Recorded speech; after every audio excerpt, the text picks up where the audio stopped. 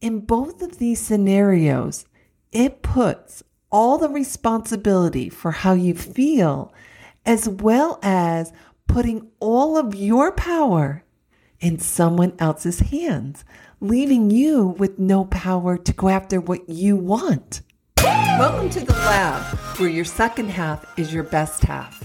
If you're a woman in your 40s, 50s, 60s, or beyond, and you're ready to create a wild second half that makes you feel energized and alive, you're in the right place. I'm your host, LaDan Barber, and I'm going to share with you inspiration as well as interviews and real-life transformation from women just like you who are unapologetically living a fulfilling second half. The second half of your life is an invitation to spark a new version of yourself. So let's get started. Hello, my beautiful friend. Welcome back to the Second Half Lab. This topic that we're going to talk about today might be the very thing preventing you from the future that you desire. This may be the very thing keeping you from being her now.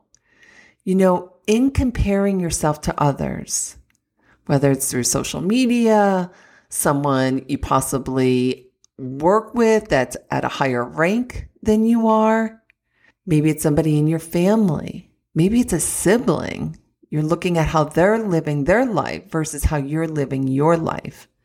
In replaying your past wrongs, whether it's an error that you believe that you made against yourself, or where you believe someone else wronged you.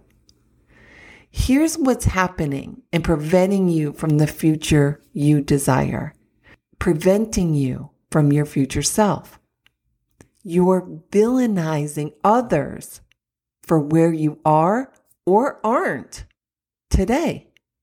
I found myself in this very same situation. I was being pulled back from what I said I wanted because this villainization had a control over me. This villainization was in my way. In my own life, I looked at where I gave my mom the title of villain. I gave my ex-husband the title of villain. In full transparency, where I gave my mom the title of villain is, had she supported my idea when I was 20 years old, had she not directed me incorrectly to getting married, if she had not persuaded me to get married, I wouldn't have been in the predicament that I was in. I wouldn't have experienced the pain that I experienced in my marriage. I would have lived my dream. And because of her, that didn't happen.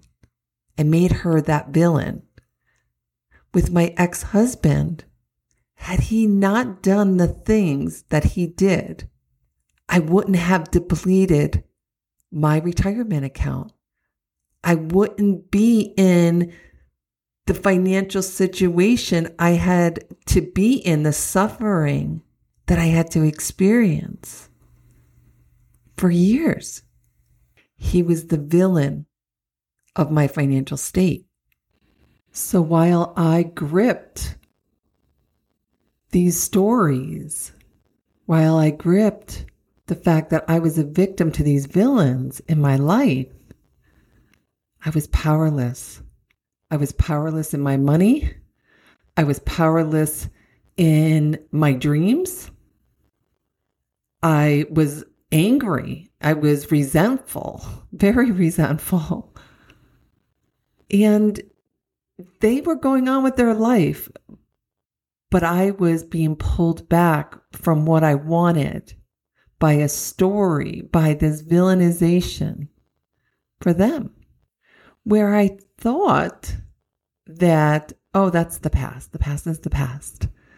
I had to get honest with myself, because the truth was, when I recognized why I kept being pulled back from what I said I wanted, was because I had this attachment to them being the villain in my story, which led me to be really powerless because they owned my emotion. And it wasn't until I released it that I was able to take hold of my financial situation, take hold of what my future looked like. And until I released that, I could not become who I said I wanted to be. In comparison, it's causing you to feel inadequate, jealous, a victim of the fact that the person that you're comparing yourself to, they have something that you don't. In replaying your past wrongs, it's causing you to feel resentful, angry, bitter. In both of these scenarios, it puts all the responsibility for how you feel, as well as putting all of your power in someone else's hands, leaving you with no power to go after what you want.